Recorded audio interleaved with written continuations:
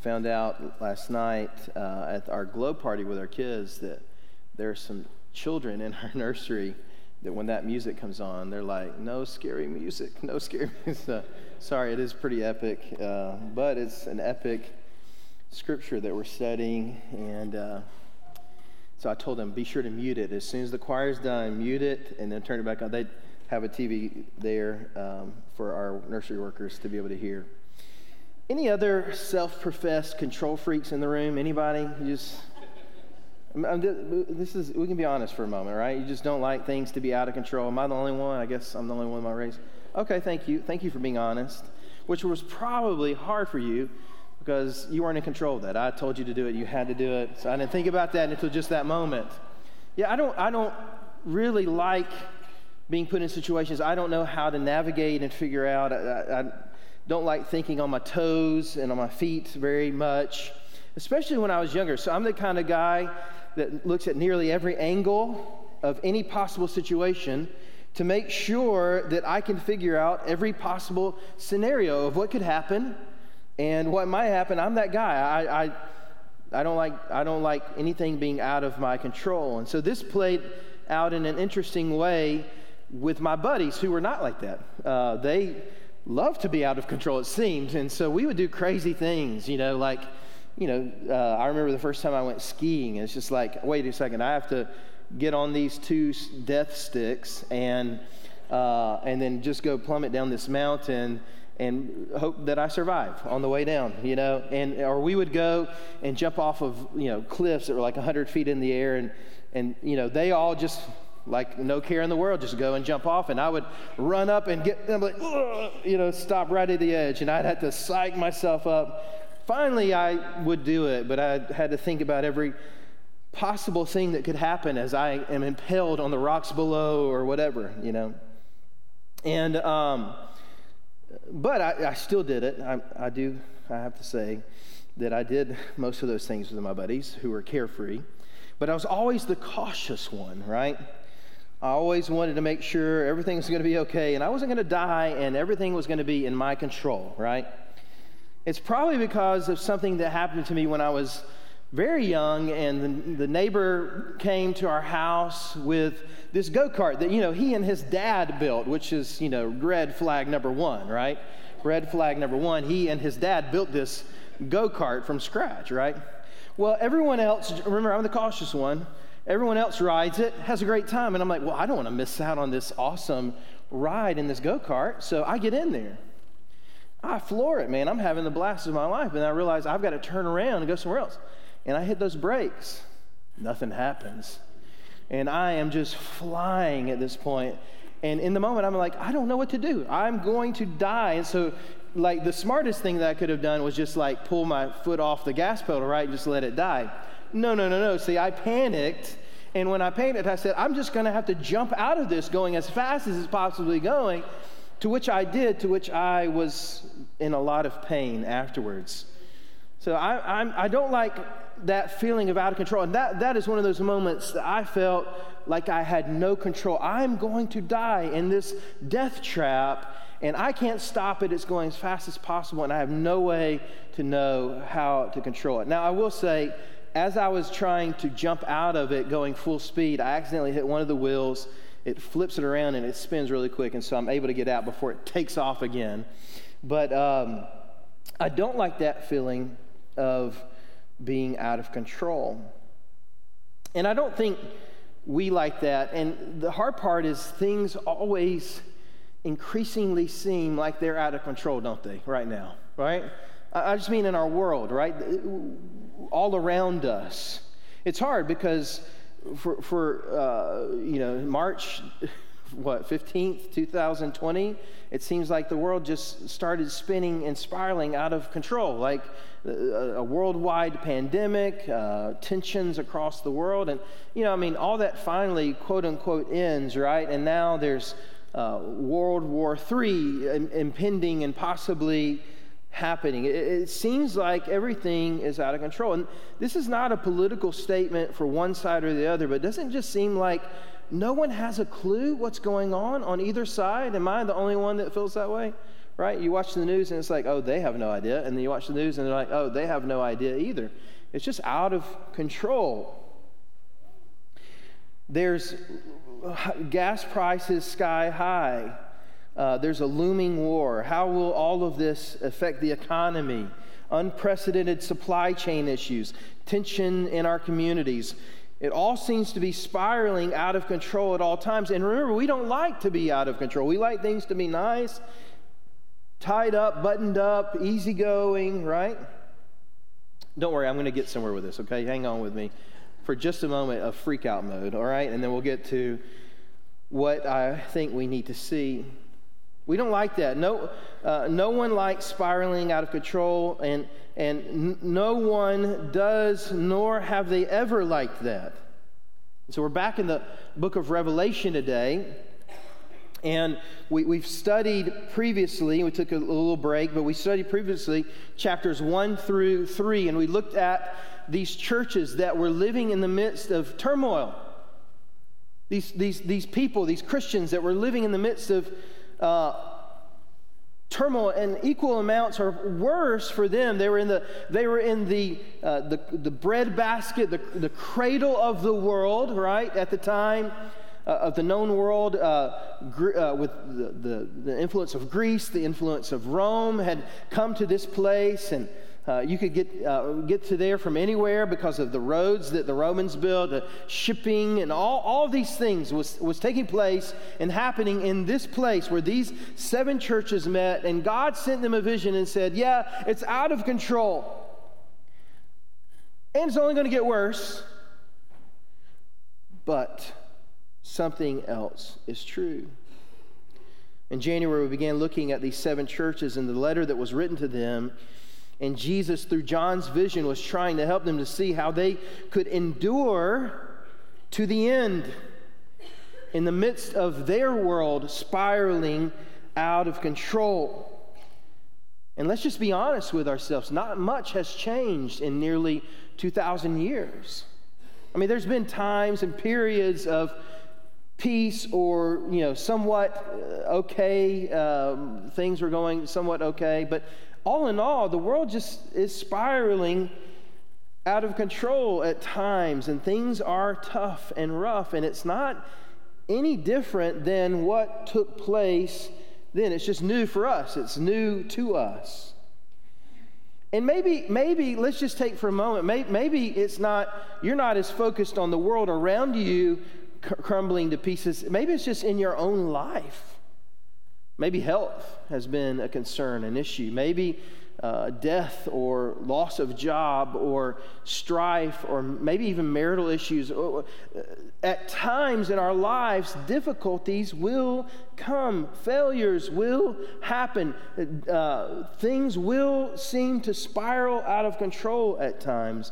And we all need to hear the same message that Jesus delivered to this group of Christians, that their world was spiraling out of control. We need to hear those messages for ourselves. And that's what we said from the beginning of this study of the book of Revelation. It's not necessarily to figure out some hidden code or some amazing thing that, only the certain of those who are learned and knowledgeable about it can understand. No, the book of Revelation was written to normal, everyday believers who needed to be uplifted, who needed to understand that God is still in control, even when everything else seems to be falling apart, that God is still God, that Jesus still died, and that He is still alive, as we celebrated last week, and He is more alive and more in control and more in power than He ever has been. We just don't get to see it. And so what John does is he helps us, through Jesus' vision, helps us to see behind the curtain of what's happening today in heaven. So that we don't have to fret. We don't have to worry about what's happening here in earth. One person I read after said it's like putting on new glasses to help us to see something that is there, but we can't see unless we have these on. So let's put on the glasses of Revelation 4 today and help us to see what's taking place and what's really real and what we can have confidence in and understand. You see, Revelation 4 and 5, we'll study for 2 more weeks after this, helps us see what's happening behind the scenes. In chapter 4, we see the control center of the universe, the throne of the Almighty, and He is in perfect control. So let's read it together. If you are able, would you stand? We're going to read Revelation chapter 4. It's a shorter passage, and we want to honor the reading of God's Word. After this I looked, and there in heaven was an open door. This is John speaking, and the first voice that I had heard speaking to me like a trumpet, this is Jesus' voice, says, "Come up here, and I will show you what must take place after this." So Jesus says, "Hey, John, I've shown you all this stuff, but I want you to see something else. Let's peek behind the curtain. Let's look at what's happening already. I want you to see it."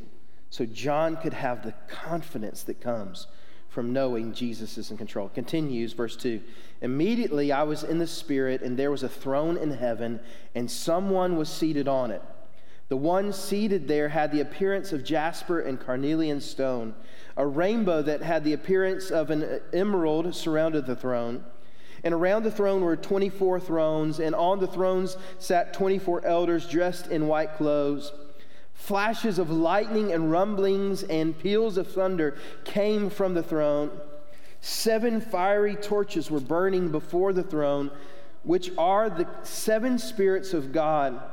Something like a sea of glass, similar to crystal, was also before the throne." That word throne appears more than any other word in the whole passage, in the whole book of Revelation. 4 living creatures covered with eyes in front and back were around the throne on each side. The first living creature was like a lion. The second living creature was like an ox. The third living creature had a face like a man, and the fourth living creature was like a flying eagle. Each of the 4 living creatures had 6 wings, and they covered their eyes. They were covering with eyes around and inside. Day and night, they never stopped saying, we sang it already today, we joined in with them singing, "Holy, holy, holy, Lord God, the Almighty, who was, who is, and who is to come." Whenever the living creatures give glory, honor, and thanks to the one seated on the throne and the one who lives forever and ever, the 24 elders fall down before the one seated on the throne and worship the one who lives forever and ever. They cast their crowns before the throne and say, "Our Lord and God, you are worthy to receive glory and honor and power because you have created all things, and by your will they exist and were created." This is the word of the Lord. Thanks be to God. You may be seated. You see, we see this beautiful picture of the Almighty seated on His throne. Jesus tells John, "Look, behold, look what will come, what will happen. Look at what we can see that will give us a boost and help us to see what we need to see to be able to go through the hard times in our lives, the difficult times in our lives, to see that, yes, things seem to be out of control around us at times, but in that throne room, with that Almighty Savior seated on the throne, with God Almighty there at the midst of it, the control center of the universe, nothing is out of control. Everything is perfect. And we can have confidence in that. Do you understand? We sing about Christ our hope, right? Christ our hope in life and death. How do we have confidence? How do we have hope? Because Jesus, by His blood, by His death, by His burial, by His resurrection, gave you and I hope that one day, because God is in control and because we are His children, we can bow at His feet in heaven around the throne and not worry about anything ever again.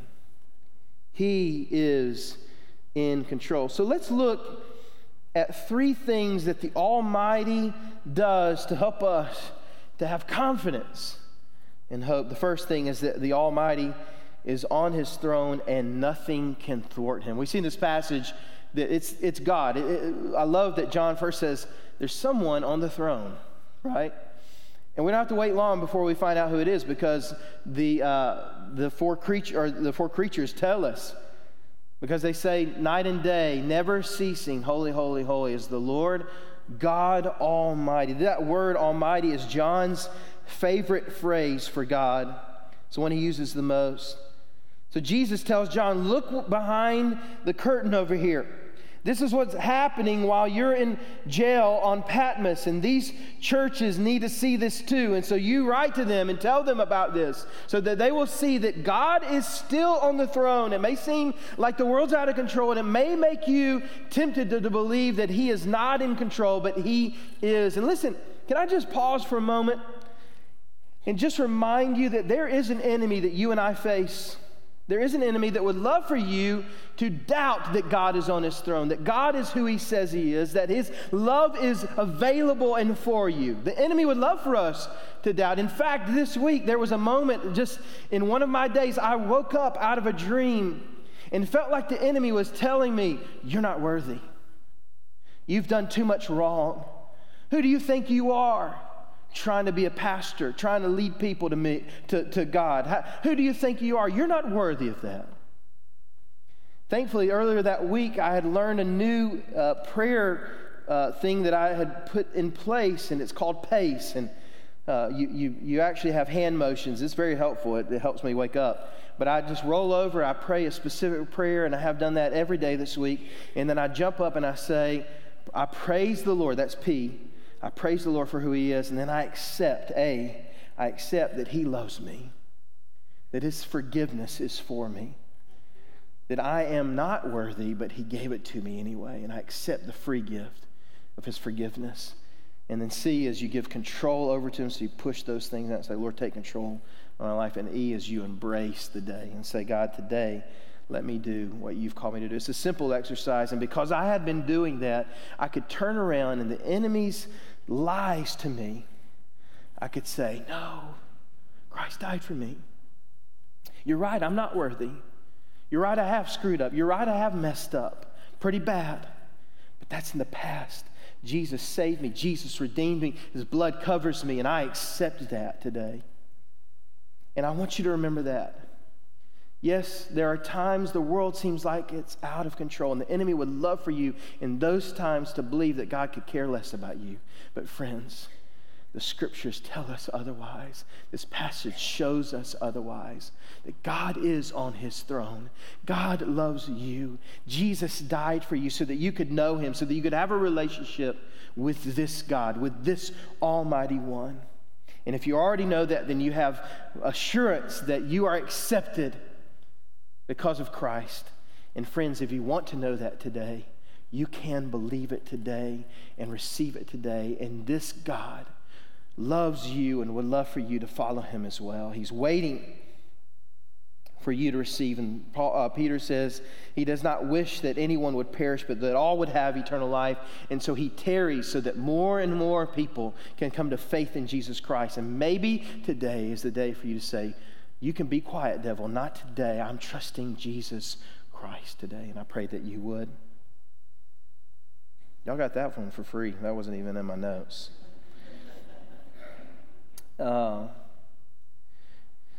Jesus says, look, behold, come up here. All these words, it just means to look upon, to see with your own eyes. And in this supreme headquarters, there is a throne that is occupied. It is not empty.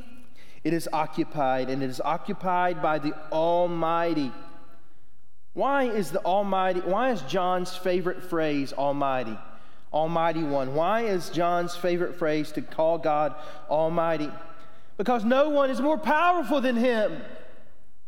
No one is more powerful than our God. He is almighty. He trumps everyone else. He cannot be thwarted. He cannot be overthrown. Look at how John seeks to describe him. He's just trying to help us see what he sees. He says, in verse 5, he says, well, in verse 3, it says, the one seated there had the appearance of jasper and carnelian stone. He's just saying he's dazzling. He's amazing to look at. He says there's a rainbow coming out of his throne, which is I can't wait to see that. I would love to see that. Verses 5, he says, flashes of lightning and rumblings and peals of thunder come from the throne. And he says that 7 fiery torches were burning before him on the throne, and which are the 7 spirits of God, and the 7 is the number of perfection. And so what he's saying is that the Holy Spirit is there with him, surrounding the throne. The Holy Spirit is there, God Almighty, the Holy Spirit. And in Revelation chapter 5, we see the Lamb slain before the foundation of the world come. And at this throne, the Godhead, the triune Godhead, is there for us to worship and honor and glorify. Imagine how that vision would have lifted John's spirit. He's on the rocky island of Patmos, riding away because of his belief and faith in Jesus Christ. And people said, you can't do that. You got to go to jail. Imagine how that would lift his spirit to say, there's something better. There's something to come. Yeah, it seems like my life is out of control because I'm here on this island of Patmos in jail for my faith, awaiting possible execution. Who knew? But he could say, there's something better that awaits me. There's someone better that awaits me. He had seen so many of his fellow brothers and sisters in Christ persecuted for the faith in Jesus and die because of it. And as Jesus said, he was the only one. Jesus said this before he went ascended into heaven. He said that John would be the only one who didn't taste death by martyrdom like all the others had, and up until this point. So may this truth that the throne is real and is occupied, may this bring you confidence and lift your spirit as it lifted John's. This one in control is making all things new too. The next time that we hear his actual voice is in Revelation 21:5. Here he said, look at this throne. Look at what's happening. Look what's about to come. In Revelation 21:5, he says, look, I am making all things new. This one in control makes all things new in your life and will make all things new in you as well. We have such great hope because the Almighty is on his throne and nothing can overthrow him. Nothing can thwart him. The second thing that we see is the Almighty is high and lifted up and worthy of our praise. Look at what happens around this throne. It's amazing. The Almighty is there in power and everyone knows it. It says there are 4 creatures, right? And they're worshiping him day and night. And it says they never stop saying these words. Now, the 4 creatures represent all of creation. It's just the 4 corners of all creation. That's what that represents. So what it's saying is that all creation worships our God. All creation worships the Mighty One. And they never stop saying, holy, holy, holy. Why 3? It's always 3. Every time you see it, holy, holy, holy, right? Why? Because it is the essential, fundamental attribute of our God. Holy, holy, holy. It means that he is wholly different, wholly unlike you and I. I often call it the unlikeness of God. His holiness is he is unlike anything else, anyone else. And the holiness or the unlikeness of God makes God transcendent and worthy of our praise. He's Creator God. He's magnificent in his glory and in his might. He is almighty, and because he is the most mighty, he is worthy of the most praise. He's worthy. He's transcendent. I'm reminded of God's words to Job in Job 38:4, and he says, "Where were you, Job, when I established the earth? Tell me if you have understanding." You see, God is worthy of our praise because he is God. He created all things. And as creator, he gets the position of ruling it all and being worthy of the praise that's due him. He is high and above and worthy of our praise, and we should praise him just because of who he is. But what I love that we see in this passage is not just that God, this God who created all things, who's worthy of all praise, is just high and transcendent and seated on this throne and unavailable to us at all. No, think about it. This throne, in all of its glory, the rainbow, the peals of thunder, the flashing lightning, the carnelian stone, the jasper, all these things, this grand thing, there's a sea around it as well. All these things. Yes, that's magnificent. But what's happening around this throne? The 24 elders are bowing at the throne, worshiping. Who are the 24 elders? Well, 12 plus 12 is 24, isn't it? 12 tribes of Israel, 12 disciples, 12 apostles. The representatives of all those born again by faith. You see, friends, they are there in humility, worshiping at his throne, representing you and I. This God who is transcendent, above all things, more magnificent than we could ever imagine, welcomes mankind to come. Humankind gets to come and bow before him and worship him and be near him. You see? We have this hope, and that's our third point, is that the Almighty is wholly available to those who bow in humility, who believe in him, who trust in him. Not only is he transcendent, but he is fully approachable. The 24 elders, representatives of humankind, get to bow before the one on the throne. You and I are welcomed into this God's presence. You and I are beckoned to come to him. Paul tells us that we can approach his throne, what? Boldly. Boldly. You and I can come to this God, and he wants us there. He loves us, and he wants us there with him, worshiping him in his presence. We are welcomed into his presence in our humility. This magnificent God in charge of all things is able to be touched and seen and held. You see, the one at the control center of the universe beckons us not to be afraid. Things may seem like they are out of control, but they are not.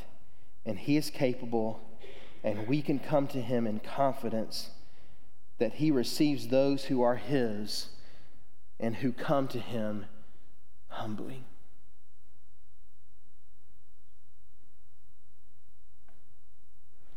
I think we have to be careful because I think it's very easy for us to come in to a church situation. And listen, let's put to bed the debate of, well, I can be a Christian at home in my living room. You can do that. That's okay. But God designed it so that the body of Christ would come together and come to him together in humility, not just on our own. This is not an individualistic Christianity. We're meant to do this in community. We see that in Scripture. Simple, don't forsake the assembling of yourselves together, as some do. There are other scriptures that help us to see that. But you can trust God, live for God, love God in your home, on your own, and he will accept you into his presence one of these days. This is not a thing of like you have to go to church to be saved. You don't. That's not how it works. But because you are saved, you should want to be here worshiping. Now, here's the other thing, is that oftentimes we come in here, those of us who come so often, it's very easy to get into a rut of, I go to church, I sing a few songs, I listen to Derek ramble on, whatever he's talking about, Hopefully that's not you, okay? And then we leave, and we got to get to lunch for the Methodists or the whoever's, right? And so, all that kind of stuff. So don't go too long, Derek, right? So we get into that rut, right? And we sing songs, and we mouth those, or we might even sing them. And I don't want you to hear this as like a rebuke. This is not a rebuke, because this is something I have to remind myself of. But I should approach this God in humility. And I pray that week in and week out, what we become, we grow in and we strengthen is that I have no business being in his presence. But he beckons me to come. He loves me.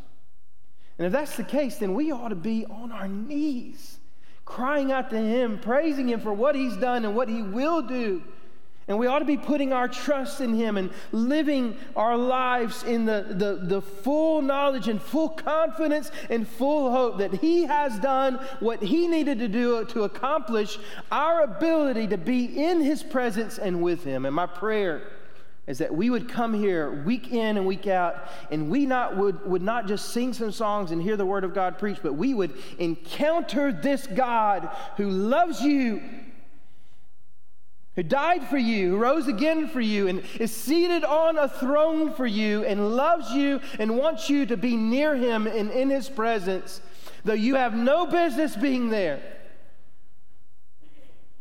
And that's my prayer, is that we would truly come to humbly understand that we depend on Him. So, let us now also bow before Him, asking Him to help us see that He's in control when we are not. And that when we come to Him, the Almighty, He is in control. And won't you come to this Almighty One today? Won't you trust Him today? Won't you follow Him today? Won't you approach His throne today? Not because you're worthy. We've already established that. We're not. But because of Jesus, we're made worthy.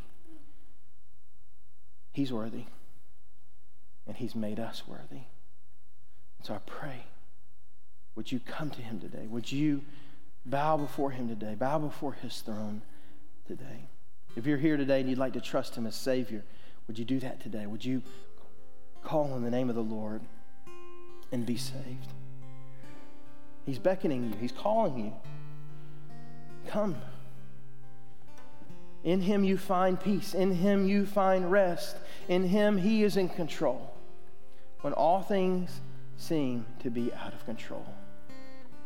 And He wants you to trust Him today. That's a decision you have to make. I have to make. Will I trust? Will I follow? Will I believe? The question is for you. Will you trust Him today? I want to pray. Our team's going to lead us in a song. And if God is moving in your heart today, just come. You may not even know why. That's fine. We'll talk it through. We'll figure it out. But maybe you do. Maybe you know you need to trust Christ. I'd love to help you. I'd love to walk you into that. I'd love to walk you. As Jesus did with John, said, hey, look, what's going on? I'd love to say, man, it's amazing what God has done. I want to show you. Certainly, I'm not saying I'm anything like Jesus. I just want to show you just like He did John. Let's pray. God, work in our hearts, work in our lives today. Speak to us, Lord. Help us. Help us to fall before your throne, worship at your feet. No, you are in control. I love you, Lord. And I trust you to do what you have sought out to do already. Speak to our hearts, work in our lives, and help us to respond. It's in Jesus' name we pray. Amen. Would you stand as you stand?